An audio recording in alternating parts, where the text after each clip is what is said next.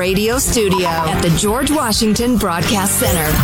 Jack Armstrong and Joe Getty. The Armstrong and Getty Show.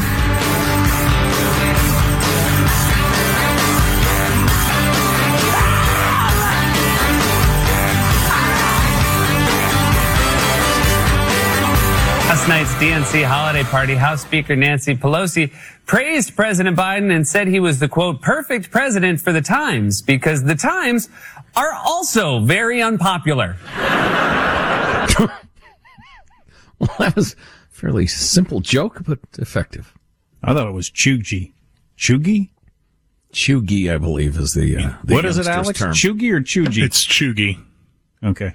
And that joke wasn't chuggy because I don't even remember what chuggy means. Oh, Lord. It's like I'm working with Joe Biden. Chuggy, but I was going to become more hip, but it hasn't worked. Listen, Barr, you got a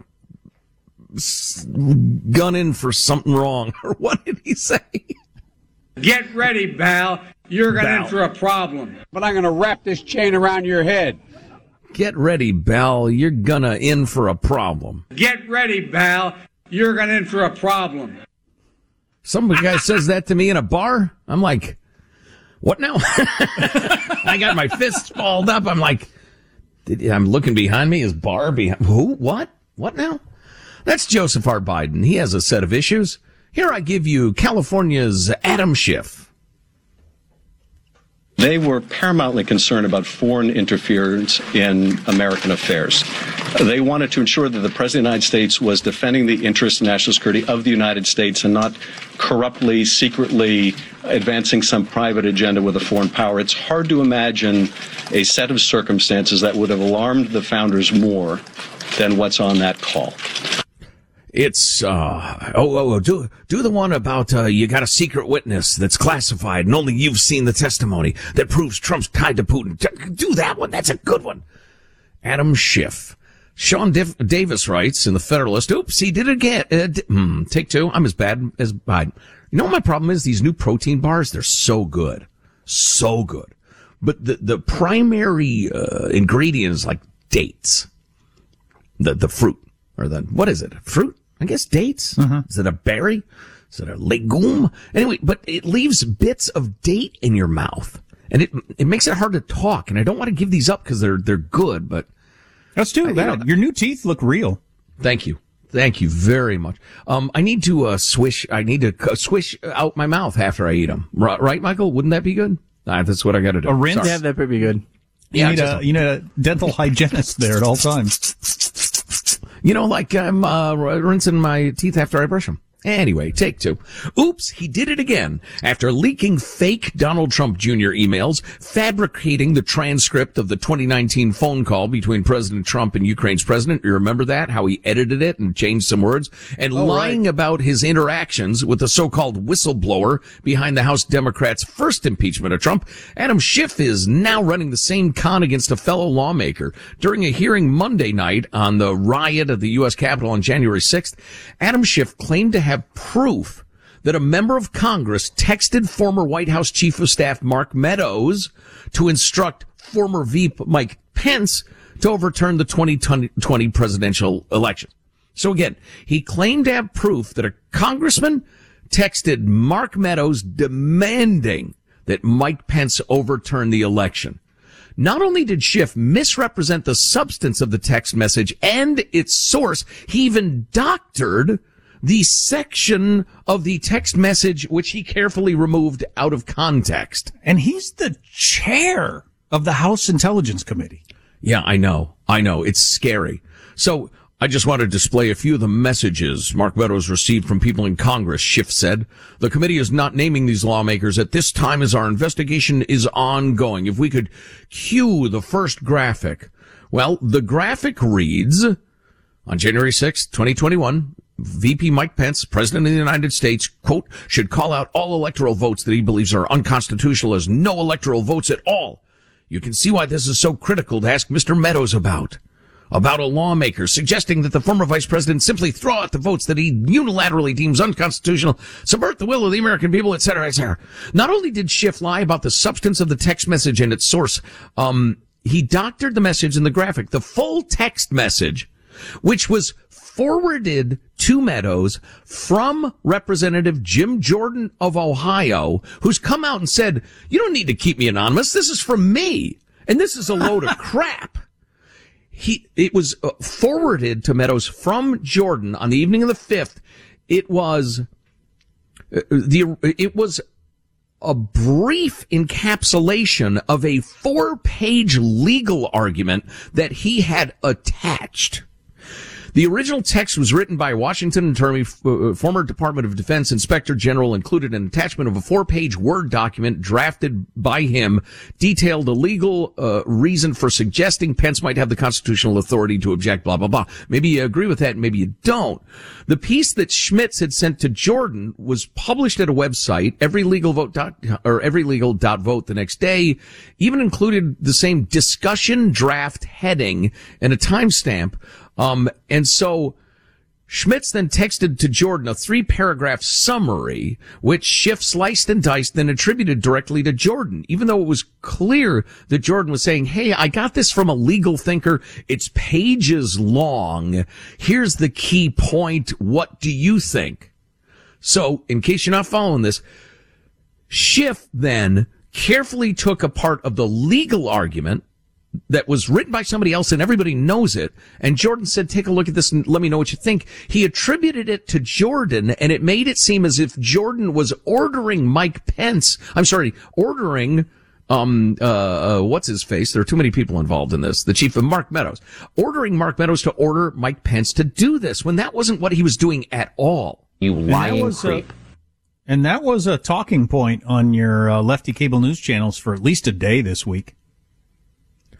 Yeah, so Schiff not only erased several words, but then he added a period to make it seem like a simple declarative sentence when it was a long description of what was attached and, maybe you should take a look at this. Just utter dishonesty right there at the Intelligence Committee hearing by the chairman. Good Lord. And if I'm a Democrat, I don't like Schiff because he has taken, if I'm a Democrat, I would look at a pretty good hand. January 6th, Trump, the way he acts, all that sort of stuff. But you do this sort of stuff, and it gives everybody the cover to say, see, it's a bunch of crap. It's all a lie. You make this stuff up. You doctor stuff. It reminds me so much of the whole O.J. Simpson thing. The opinion by a lot of people was that the LAPD framed the guy who did it. I think it's a perfect example of all these, it's like the Jussie Smollett fake racism. Every time you do something like that, you damage real racism. So every time Adam Schiff makes this crap up, you damage any real wrongdoing you could pin on Trump because you let everybody out with the permission structure, if you will, to say it's a bunch of crap. Well, and leaving Trump out of it entirely, if the Intelligence Committee were to come out with a report this afternoon, say that, China was doing X, Y, or Z, I would have a huge level of, maybe in my mind, because Adam Schiff was behind it. He is congenitally dishonest. Yep. I don't believe anything that comes out of his mouth. Oh, no. And he's the chair of the freaking Intelligence Committee. I don't think it's a bad point of view or a bad stance to just immediately assume that what he says is untrue, unless proven otherwise. You lie. We mentioned this earlier. It's worth mentioning a lot. The Federal Reserve announced yesterday they're probably going to raise interest rates 3 times next year. So, if you're under the age of 40, you don't even remember the last time we had anything hardly above 0 for interest rates, or you couldn't go out and just buy your house at 3.5% interest rate. Those days may be over, and they may never come back in any of our lifetimes. Something you have to do when you got inflation, don't you know, to try to cool things down and slow down the inflation. But that's going to change the world in a bunch of different ways. It had to happen. It was inevitable. And the scary part of keeping interest rates as low as they've been is you get hit with a recession or something like that, and you got no tools in your toolbox to try to boost the economy. But right, yeah. The way they slow the overheated economy, like an engine that's running too hot, is they choke the oxygen out of it, and the oxygen is interest rates. As a guy who I'm not sure if I'm buying or selling a house next year, is I'm a little concerned because this is going to change the whole home thing quite a bit. Yeah, that'll be the most obvious. Well, no, for a lot of people, the most obvious effect is probably going to be on all of their payments. But yeah, it'll depress home prices because, people spend what they can afford month to month. So it's price divided by, the number of payments divided by the interest rate, blah, blah, blah. Rates go up, prices come down. Which is either good or bad, depending on which end of the deal you're on right now. Yeah, and we could be about to find out how bubbly the housing growth has been. A lot is my guess. Yeah. I mean, if it's a bubble, well, if it's not a bubble, if somebody comes up and says, look, we just got to jab it with this pin a little bit. It's okay.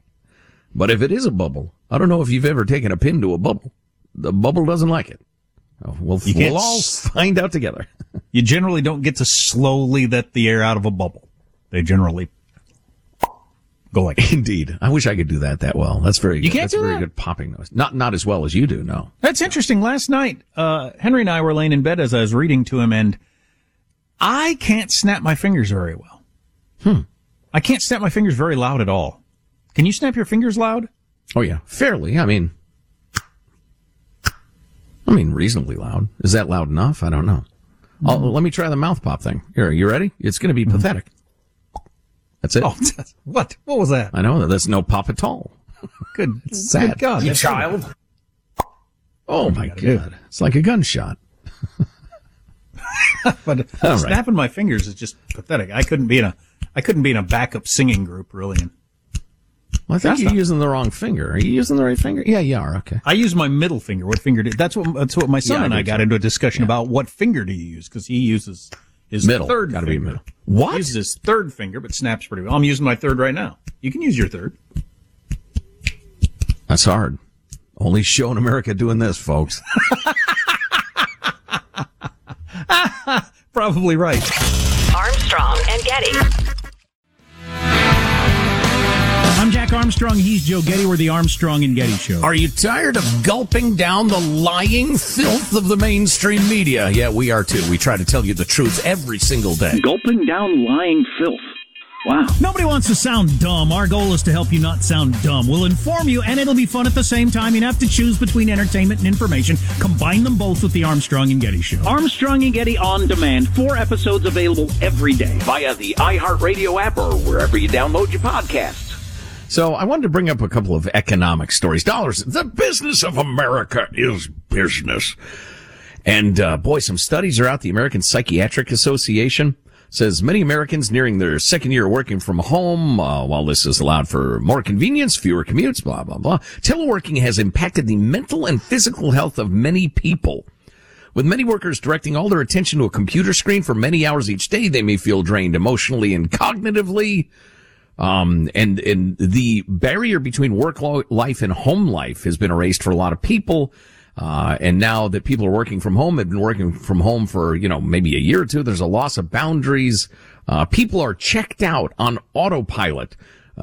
Feelings of burnout, disengagement, depression, fatigue, anxiousness. Problems with sleep, exercise, orthopedics, and eating, along with depression and anxiety. Other than that, everything's great. Blood clots, such as deep vein thrombosis, also known to occur when sitting for many hours at a time without moving. Yeah, don't do that. That's bad for you anyway. So I thought that was really interesting. And then in a related story, this is from a business website.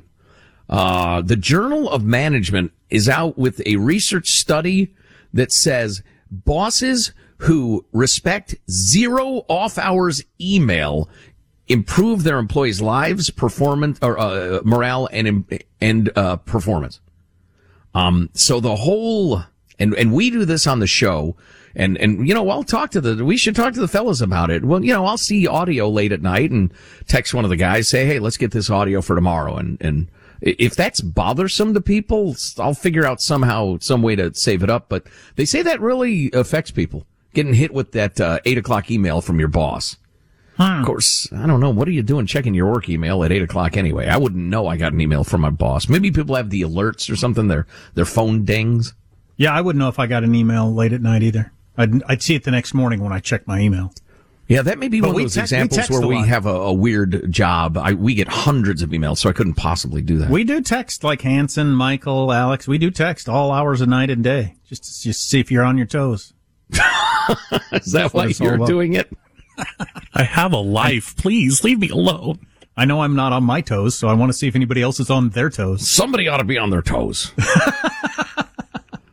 So I just thought that was interesting. In the grand pronouncements. I'm just old enough now. I've observed enough cycles of politics and culture and music and just you name it. Whenever something big happens, and these columnists rush out with their grand pronouncements about how this has changed X forever. Why don't you give it a year? Why don't you see how people are actually dealing with this? Maybe some things are different after a year than they are after a day. Let's not make grand pronouncements about the office is now a thing of the past. I think I feel like a lot of the being interrupted by texts or emails from work and all that sort of stuff is on the receiver. I don't know. Unless there's a culture of, hey, I didn't hear from you for 4 hours after I emailed you. This is an important client. Because I have a feeling that happens in some maybe it does lines of work. But I just like if I text or email somebody and they don't get back to me, I just assume they haven't sent. I don't know. I've never had the expectation that somebody is staring at their phone, awaiting some information from me all 24 hours a day, and they need to respond right away. Right. Well, and I hope the expectation among our crew is that, just you don't even have to acknowledge it. Just tuck it away for tomorrow morning when you're actually at work. But I'll look into it. I don't want to be any more annoying than I am. At your workplace, is there an expectation that if your boss doesn't have a T. If your boss, not in English, it doesn't. If your boss, get your words straight, Jack. If your boss emailed or texted you that you see it like quickly, is there an expectation of that? Or can you get away with, no, I put my phone away when I got home. I saw it in the morning. Text line 415-295-KFTC. Armstrong and Getty.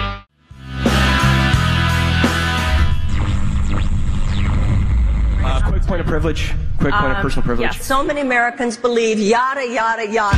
This is Armstrong and Getty. The lunacy of this exercise, what do you call it? Uncomfortable clarity? Hey, man. All right, go.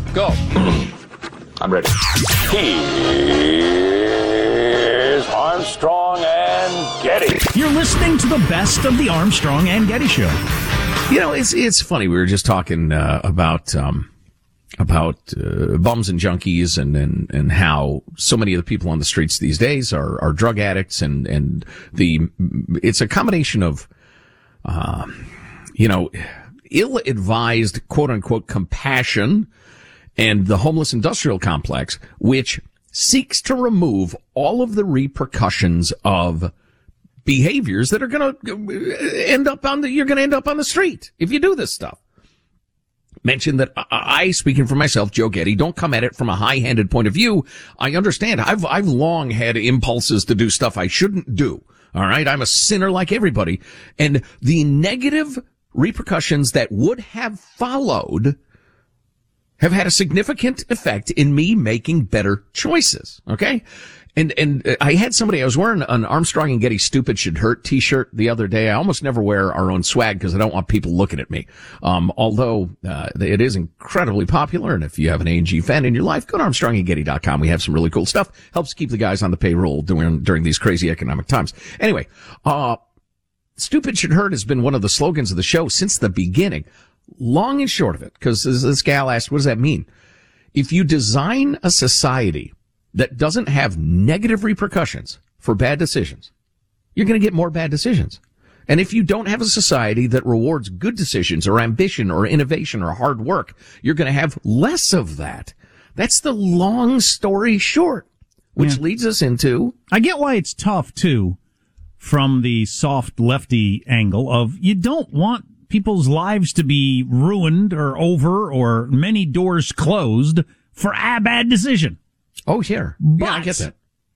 As you just pointed out, if you eliminate that, you see what happens. We got an email the other day. We're about to talk about crime and the lack of repercussions for crime. And oh my gosh, this is astonishing. We're getting way more of it.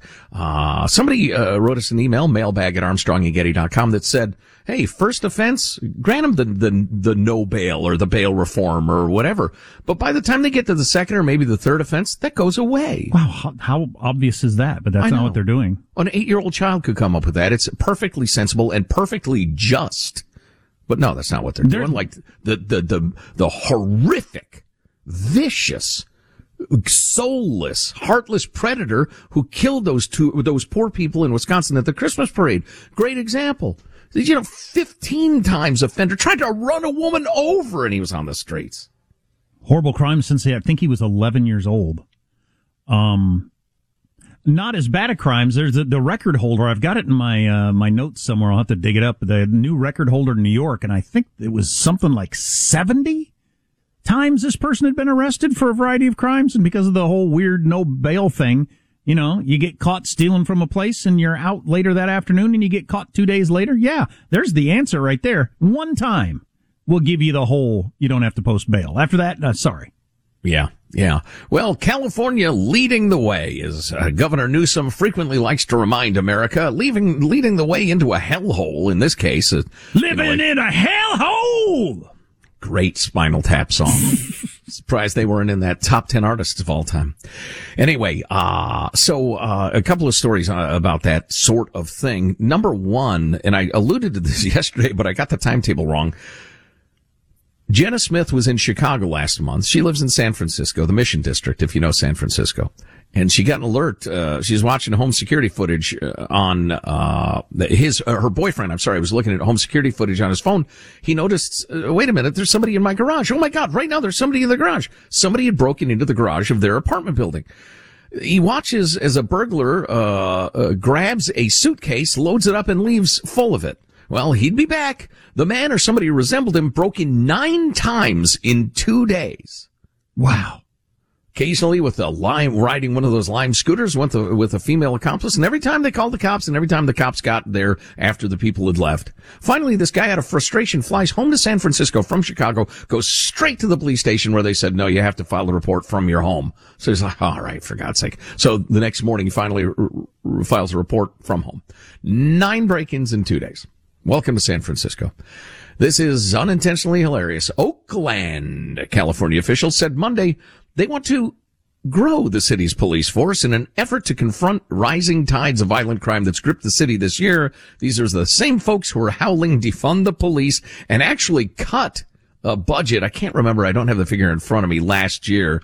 But now they're rushing to add more cops and put them out on the streets. And boy, who saw that coming?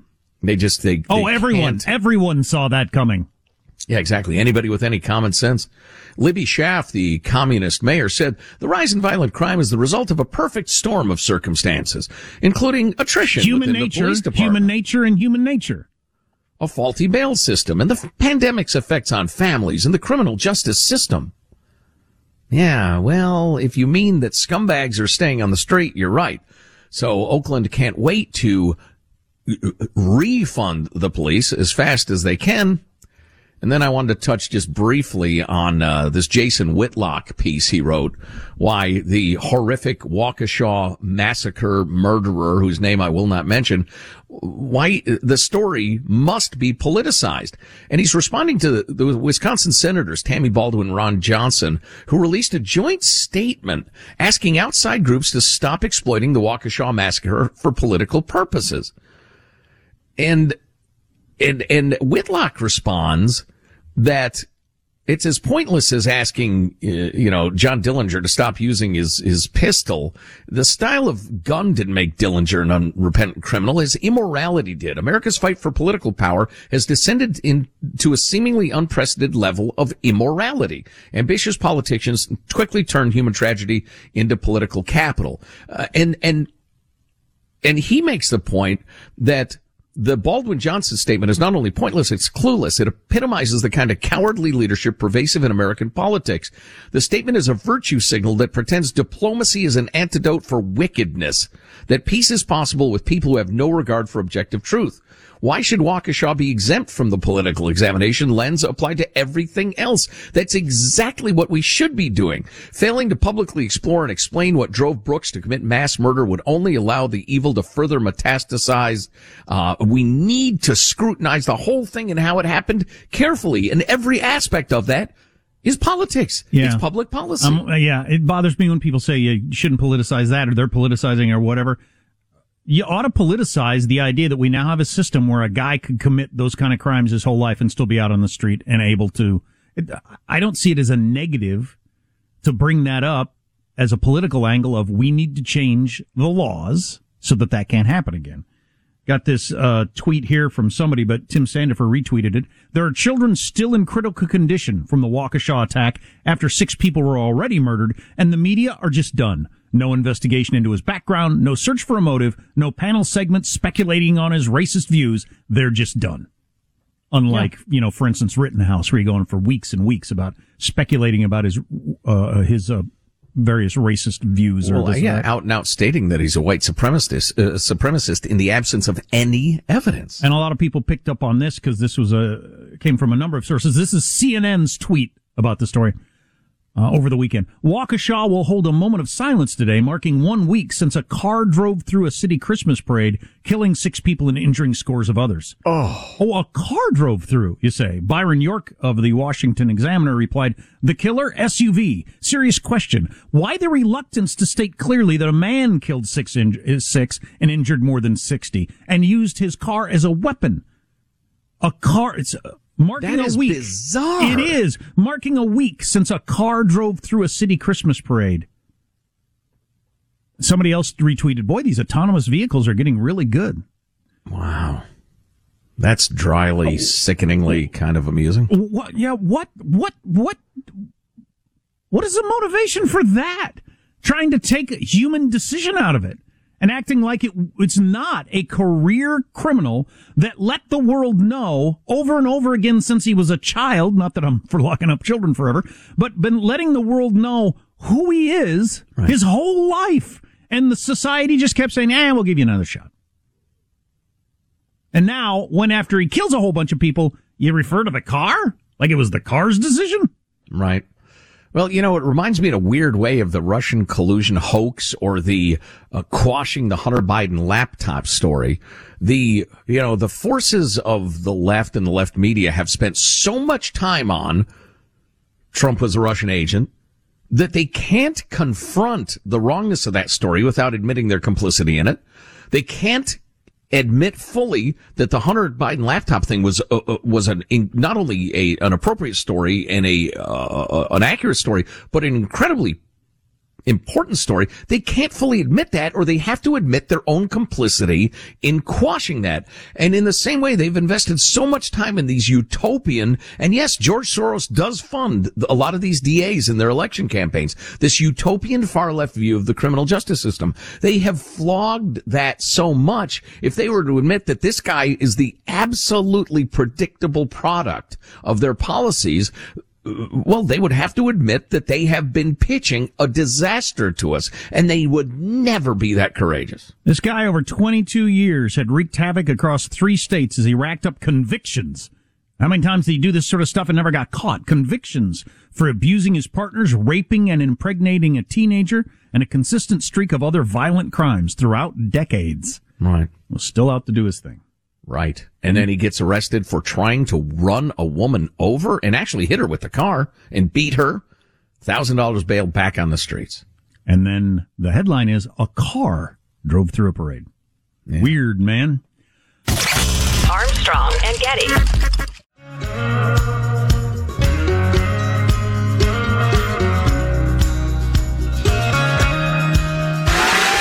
Jack Armstrong and Joe Getty. Point of personal privilege. Don't get brazen with me. The Armstrong and Getty Show.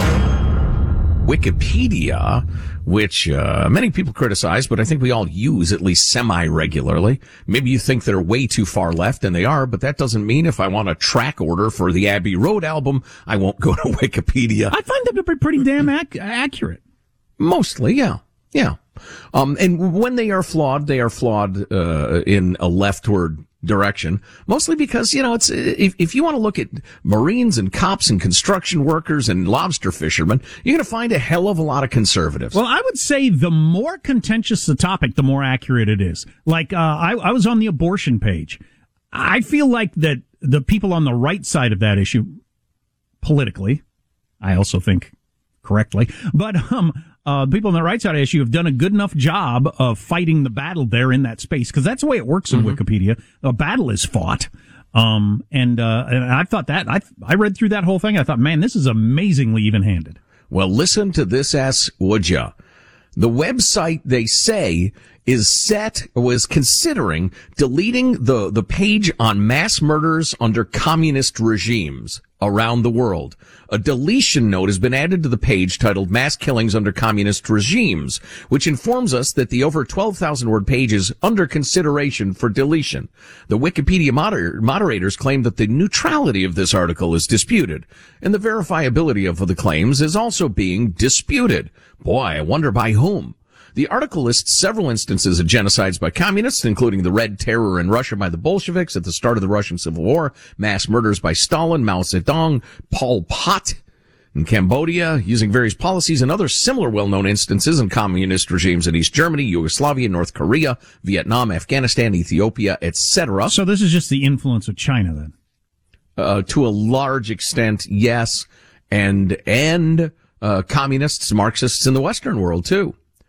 The extensive article also lists various terminologies used in mass killings and discusses whether deaths caused by famines under communist rules can be labeled as mass murder, etc. However, the left-leaning editors and moderators are now not happy with such a specific article on mass murders by communist regimes and decided to delete it. They claim, and I quote, that mass killings under communist regimes is not a legitimate subject for an encyclopedic article, and it is a synthesis. Many of them also claim that deaths due to famine can't be called mass murders, even though the famines were caused by the policies of the communist rulers.